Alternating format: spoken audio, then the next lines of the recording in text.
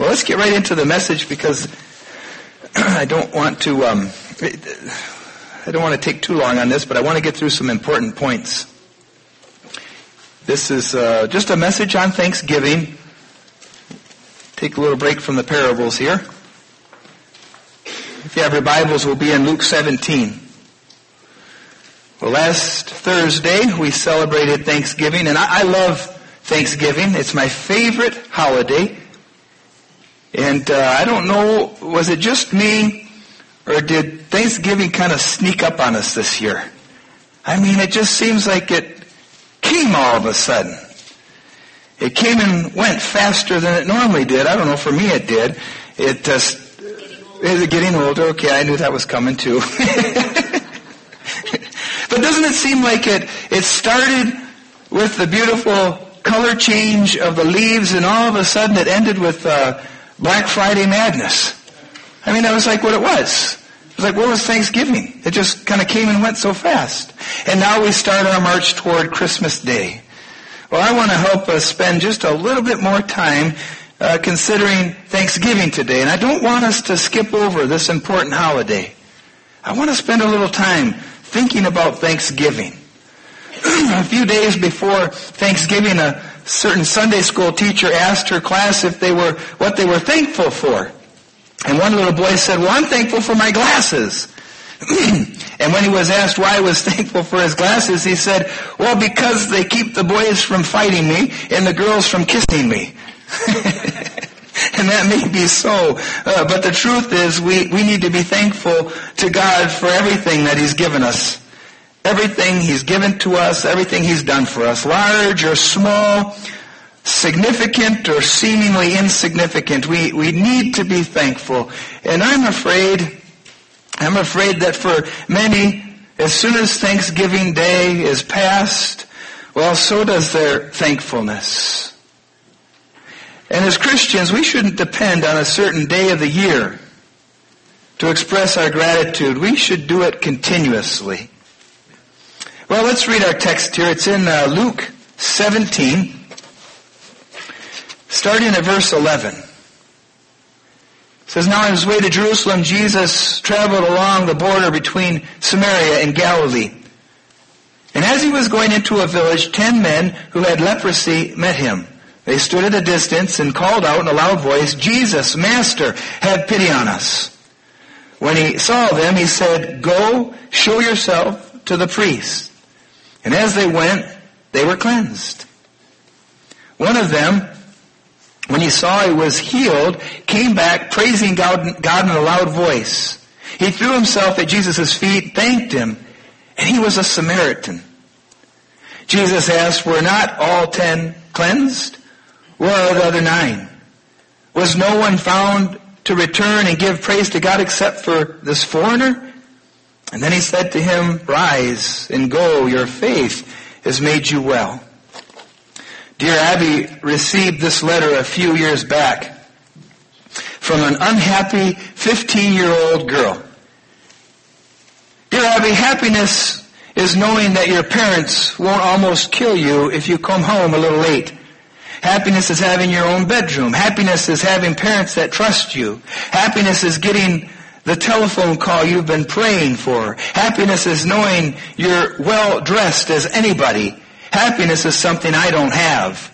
And it was signed 15 and unhappy. And then a few days later, dear Abby, the newspaper column carried this response to the previous letter from a 13-year-old girl. And it said, dear Abby, happiness is being able to walk. Happiness is being able to talk. Happiness is being able to see. Happiness is being able to hear. Unhappiness, she said, is reading a letter from a 15-year-old girl who can do all of these things and still says she isn't happy. I can talk, I can see, I can hear, but I can't walk. And the letter was signed 13 and happy. How many of you today are happy? Many people think they have no reason to be happy. At least they've convinced themselves they have no reason to be happy. And the reason most of us aren't happy is because we've chosen to be ungrateful people. We've chosen that. See, we're a lot like the 9 out of the 10 lepers found in Luke 17 who, once healed, they didn't return to give thanks to Jesus. Perhaps we can learn some insights from this passage of Scripture that will motivate us to give God thanks for what He's done for us. I just want to walk through this passage, and then I'll try to draw 3 points out of it, but I need some time to walk through this with you, and I'm going to just go verse by verse here for a little while. Verse 12 says, as he was going into a village, 10 men who had leprosy met him. They stood at a distance. Now, most of us have heard stories of the horrors of having leprosy in biblical times.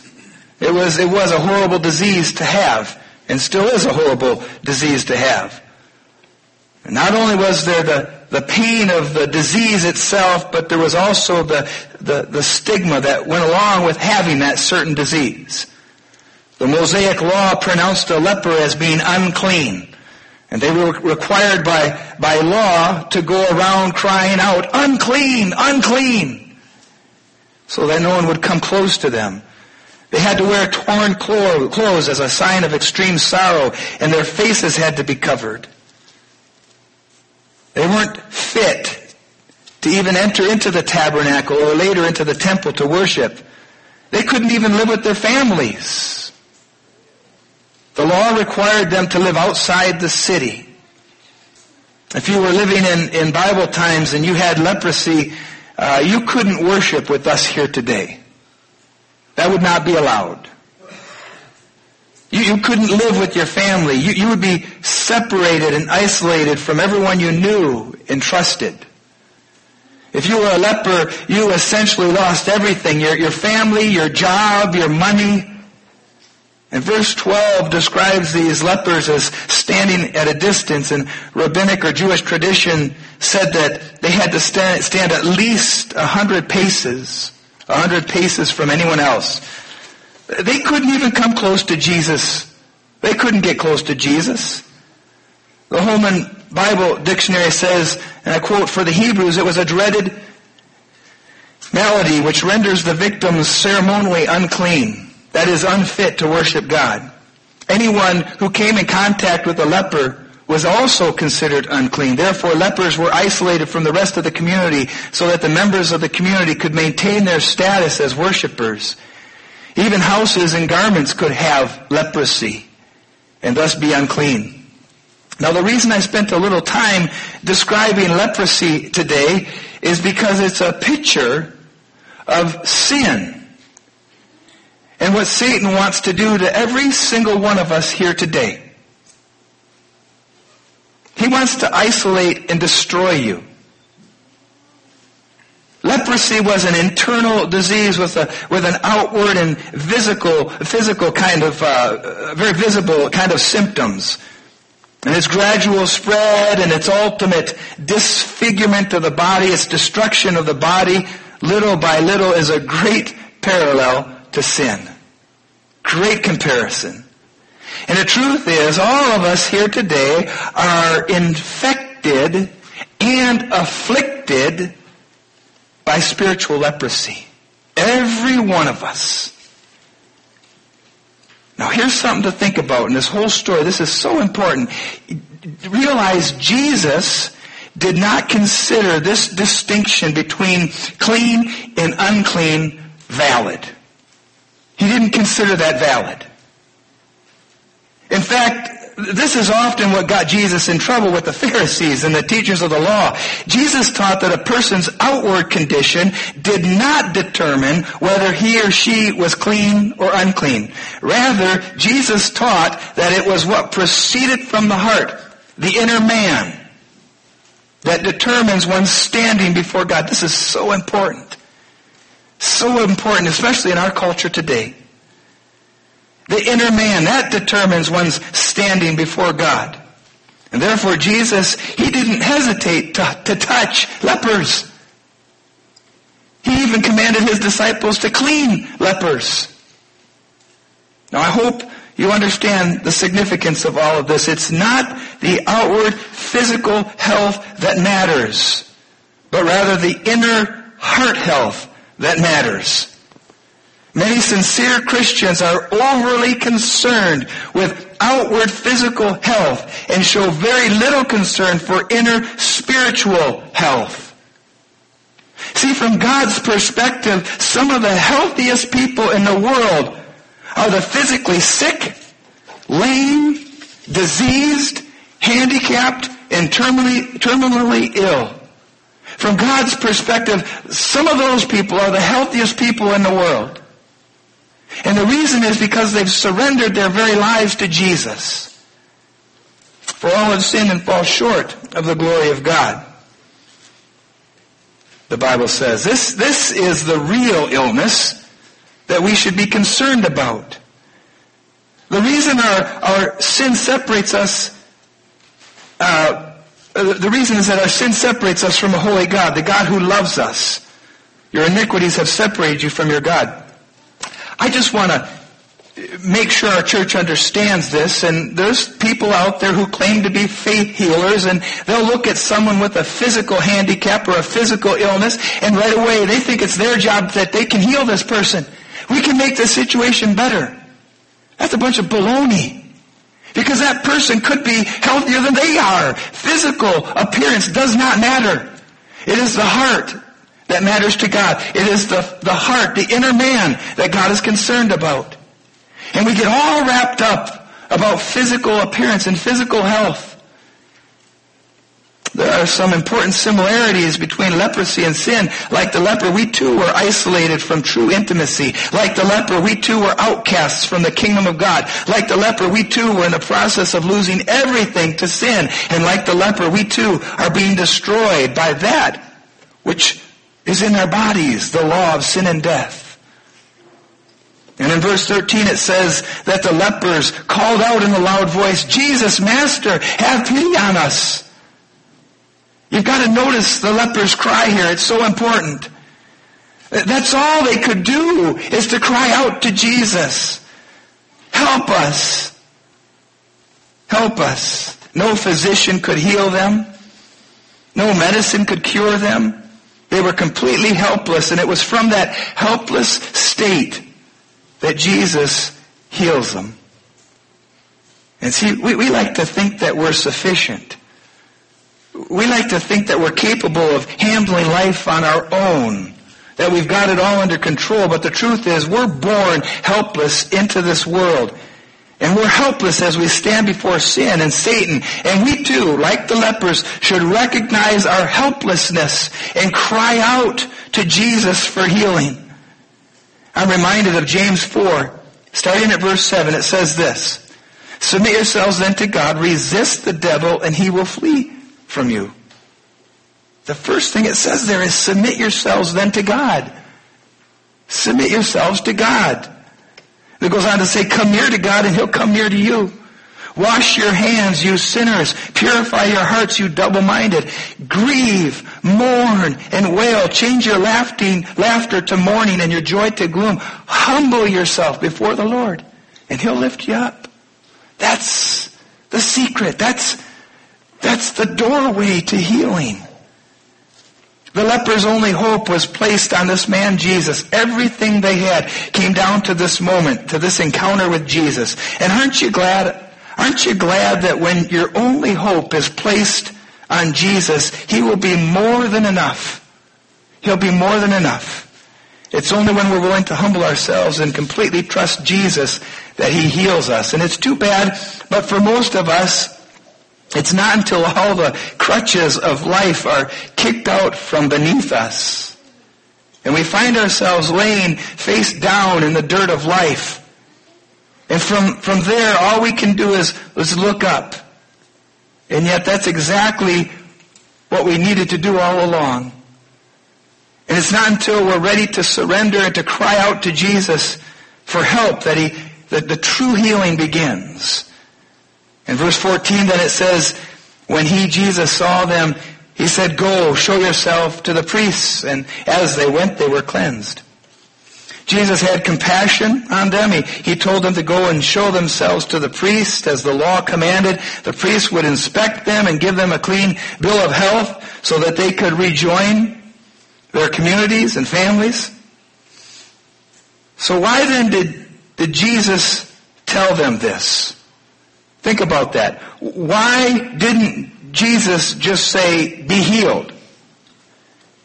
Instead he said, go, show yourselves to the priest. And then it says, as they went, they were cleansed.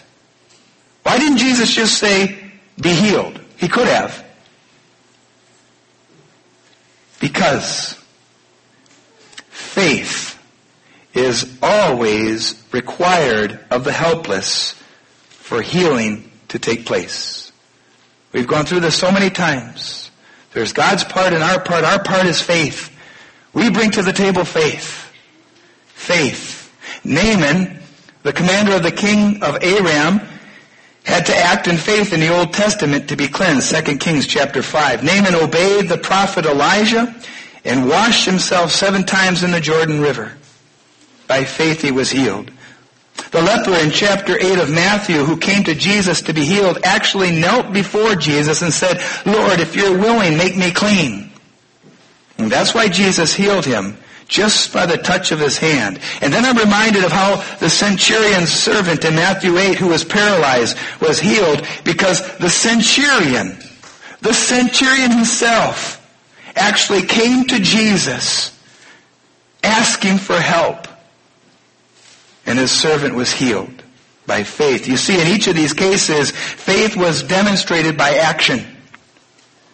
And once again, let me say, you cannot separate faith and action. It can't be done. Faith and obedience cannot be separated. James says it so well. Faith by itself, if it's not accompanied by action, is dead. It is impossible. That's impossible. And so the 10 lepers went by faith, and as they did, they were healed. They heard the word of Jesus, they believed, they obeyed, and they were healed. This was by faith. They were not first healed and then told to go to the priest. They had to act on faith. Verse 15 says, then one of them, when he saw he was healed, came back praising God in a loud voice. So one of them returns to Jesus. Just 1 out of 10 of those lepers return. How could just one return to give thanks? I mean, if you were one of the 10 lepers, would you have been the one to return and give thanks? We like to think we would have been that one. We like to think that. Why did this one leper react differently than all of the others? Very interesting here. Verse 15 says, then one of them, when he saw, he was healed. The Bible says that he saw that he was healed. Now, the others no doubt knew that they were healed. But there's something different here. I don't know Greek, but I looked into this a little bit. The Greek word here is eido. It actually means to know or to see or to perceive. This one leper took time to note that he'd been blessed. He realized that something wonderful had happened to him. He was sensitive at that point. He was sensitive to the power of Christ working in his life. And his perception actually changed. It entirely changed his perception. When he saw. Doesn't say that about the other 9. Just that one. There's an old Jewish tale that illustrates this point. There's a man who goes to the rabbi and complains. He says, life is unbearable. There's 9 of us in our family living in one room. What can I do? The rabbi answers, take your goat into the room with you. And the man says, what? And he's skeptical and he says, my goat? And even though he's skeptical, the rabbi insists, do as I say and come back in a week. Well, a week later the man comes back looking more distraught than ever before. He said, we can't stand it. How can a goat with 9 of us in the house? And then the rabbi says to him, okay, go home and let the goat out and come back in a week. A week later, this man returns and he's radiant. And he says, life is beautiful without the goat. We enjoy every minute of life now that there's only the 9 of us. The situation was the same as it first was. But now his perception had changed. Listen, he realized that he'd been blessed to begin with. He was able to see, much like the leper who saw that he was healed. Can you see that? Do you see how that happens? Do we really perceive, do we really see as Christians the ways that God has blessed us? Some of the most thankful and powerful Christians I know are the ones who've been saved from horrible, sin-controlled pasts. They seem to be able to truly understand and appreciate the grace of God. Well, here's the kicker. Here's the truth. The truth is all of us have been saved from horrible, sin-controlled pasts. And all of us should understand and appreciate God's grace. All of us should be driven to express our thankfulness to Jesus. May I remind you that not one of us here today is hungry, truly hungry. Not one of us is naked without clothes. Not one of us is truly homeless. In verse 16 he says he threw himself at Jesus' feet, thanked him, and he was a Samaritan. I'd like to come back to that verse in a moment. And then Jesus asked, were not all 10 cleansed? Where are the other 9? In verse 17. Only one returns to give thanks. They were all cured of leprosy, a dreaded disease. How could they not return to give God thanks? You know, when we live our lives with ungrateful attitudes, we do the very same thing. When was the last time you honestly thanked God for sending Jesus to be your Savior? See, don't forget that we too were outcasts from the kingdom of God, on our way to certain death. But then we had a life-changing encounter with Jesus, and we should never look back on the pleasures of sin. We should never forget where the Lord has brought us from. Okay, so we need to thank God for what He's done. Psalm 106, praise the Lord, give thanks to the Lord, for He is good, His love endures forever. Now, in light of this passage, I want to make quick 3 points about thankfulness. Number 1, there are no good excuses for unthankfulness, so stop making excuses. Stop making excuses. We as Americans love to make excuses. After all, nothing is ever our fault. No one in jail has ever committed a crime. It was always someone else's fault. When a little child gets in trouble, they'll always try to blame it on another person. When a politician gets in a bind, they'll always find something or someone else to pin the blame on. We're good at making excuses. It's my parents' fault. If only I had better parents, or if only they were wealthier. It's all because of my spouse. If I had a different spouse, I'd be much happier. It's because of my children. They make me unhappy. I'd be happy if it weren't for them. Oh, we love to play this blame game. And I've been amazed at how quick the leadership of our country blames others for the financial mess that we're in. Democrats are quick to blame Republicans. Republicans are quick to blame Democrats. And now it seems that we're all blaming our own financial crisis on the European debt crisis. Oh, it's those guys over there. You know, they did it. Come on. That's a bunch of baloney. That's a bunch of baloney. We made these decisions. We got ourselves into this mess. We love making excuses for not doing the things we should, but those excuses do not fly with Jesus. When the one truly thankful leper came back to Jesus, Jesus honored him. However, Jesus did ask, where are the other 9? Isn't that interesting? See, Jesus expected every one of them to be thankful. And He expects thankfulness and the attitude of gratitude today from all of us who have been healed also. We need to stop making excuses, stop taking the grace of God for granted, and yes, we need to work at being more thankful. Listen to this verse in Colossians 2. It says this.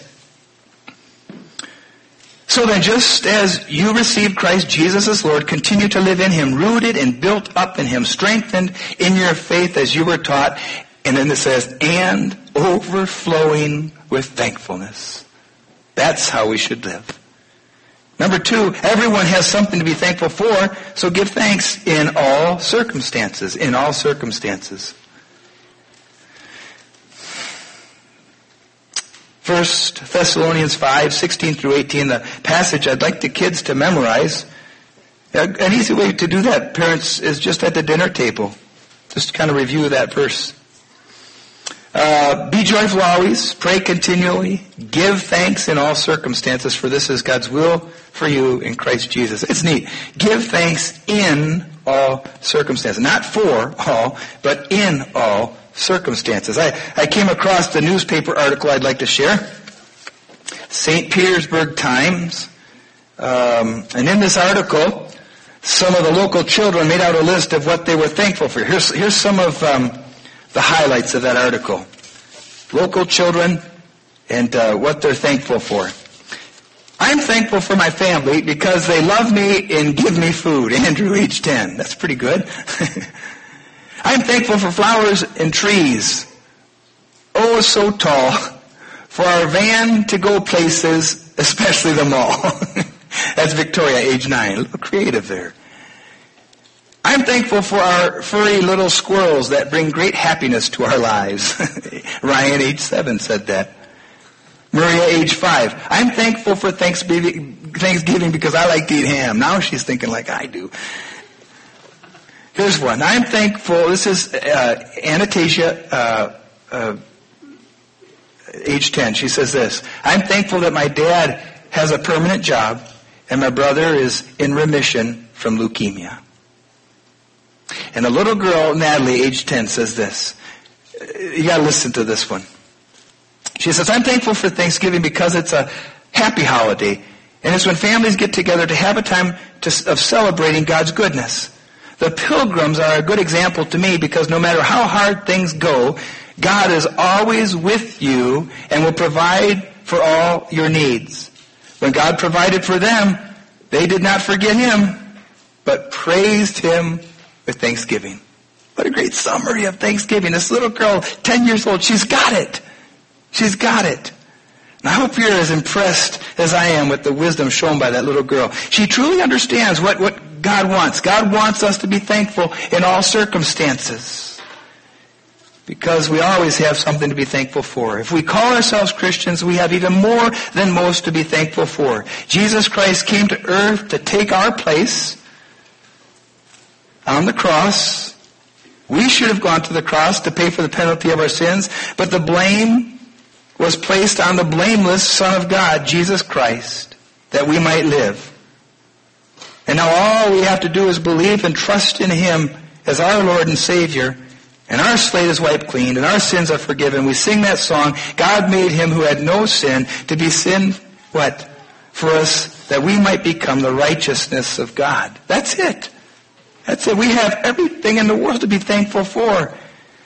We don't have to pay the price of death. Jesus already did that. Thanks be to God for His indescribable gift, it says in 2 Corinthians 9:15, and that is the truth of it.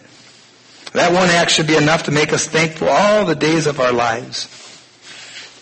Think about it this way. If you have food in the refrigerator, clothes on your back, and a roof over your head, and a place to sleep, you're richer than 75% of the world. If you have money in your bank, in your wallet, and spare change in some place, you're among the top 8% of the world's wealthiest. If you woke up this morning with more health than illness, you are blessed than more than 1 million who will not survive this week. If you've never experienced the danger of battle, the loneliness of imprisonment, the agony of torture, or the pangs of starvation, you're ahead of 500 million people in the world. If you can attend church meetings without fear of harassment, arrest, torture, or death, you are more blessed than 3 billion in the world today. And if your parents are still alive and still married, you're very rare, even in the United States. See, I don't think I need to go any further. We're blessed. We're a blessed people. We're a blessed people with much to be thankful for. So give God thanks in all circumstances. And lastly, of all people, Christians should be thankful, so express it. One of the surveys I found, and you can go online and find these, this is the Gallup report. Barna has some also, but reports that 84% of Americans claim to be Christians. And of those 84, less than 10% of Americans are deeply committed Christians. So 84 claim, less than 10% are deeply committed. These committed Christians are far, far happier than the rest of the population. Committed Christians are more accepting of others than the average American, more involved in charitable activities, and are absolutely committed to prayer.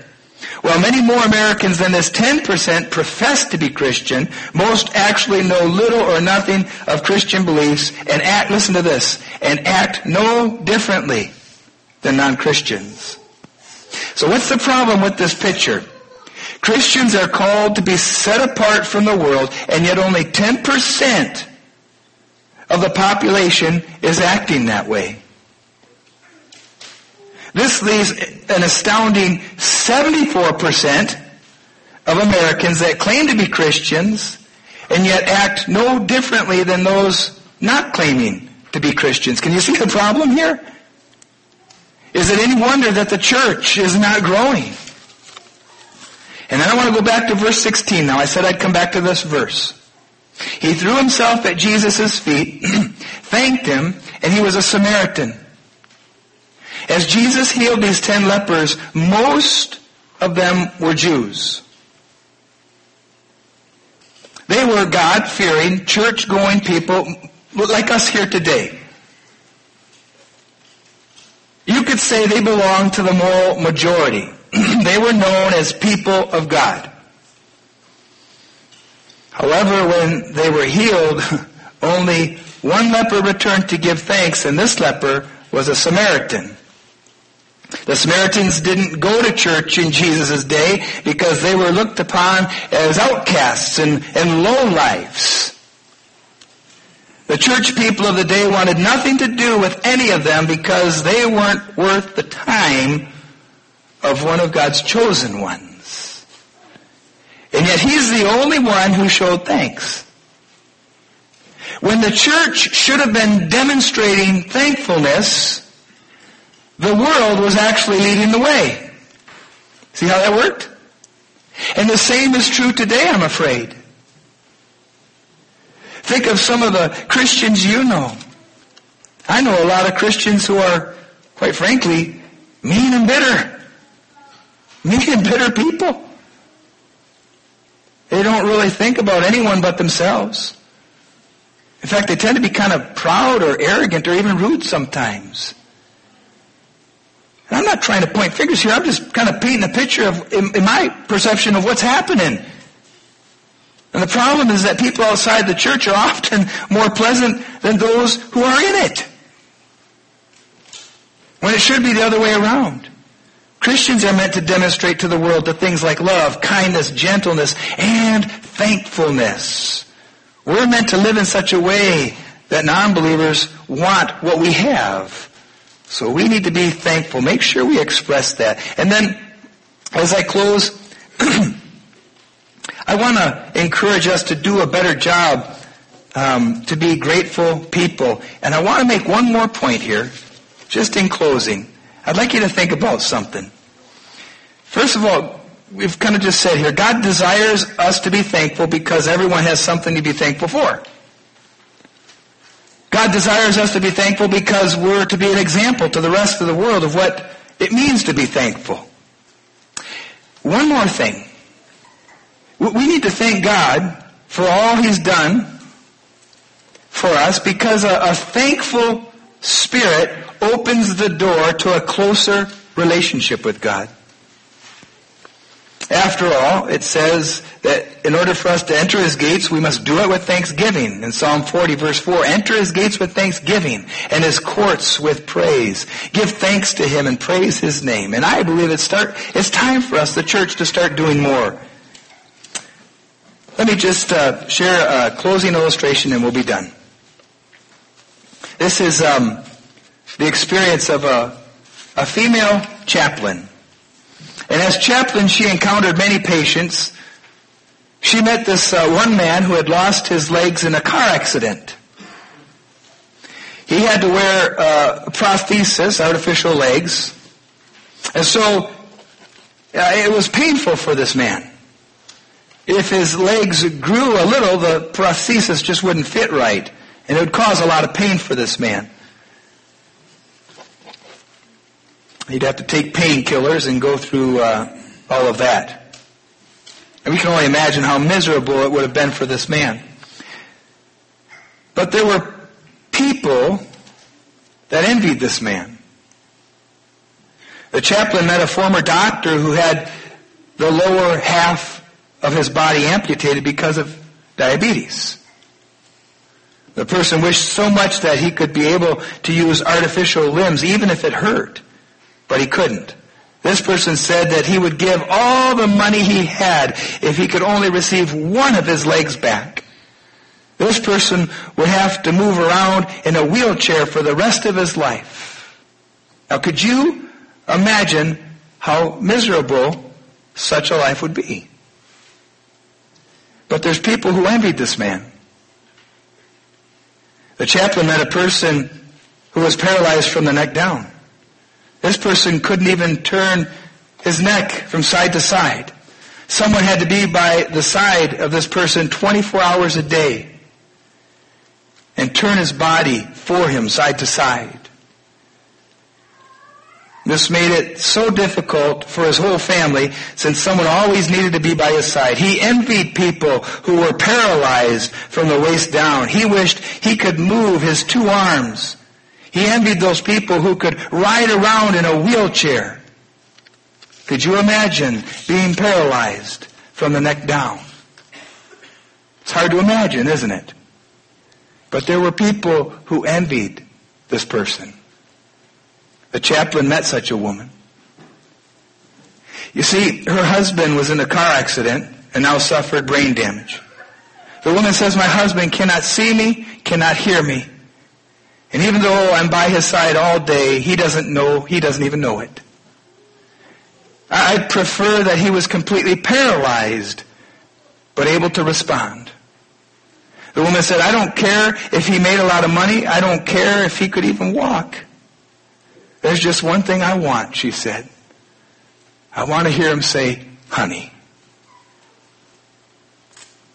If I could hear that one word, how happy I would be. See, take a look at your lives today. Look at all that you have. You're blessed. You're blessed. For the Christian, Thanksgiving is not a one-day event.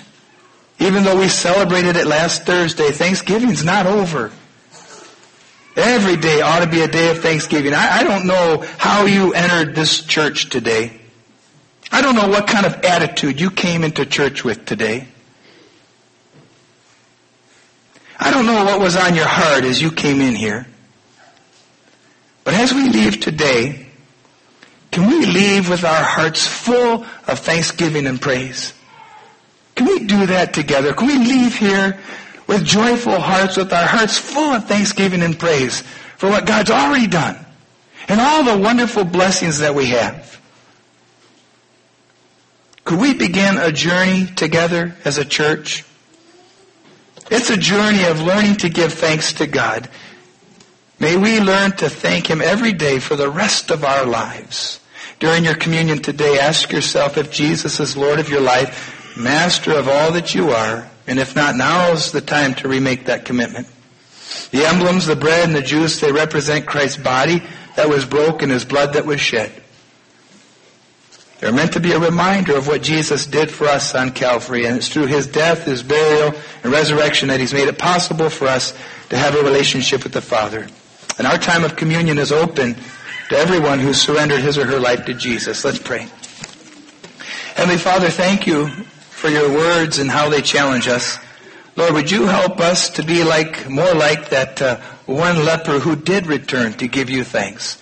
Father, we have so much to be thankful for. Ultimately and mostly, Lord, we have your Son and his death on the cross to be thankful for. We're so grateful for salvation through Jesus Christ. Father, we want to live that way. May you receive all the glory. In Jesus' name, amen.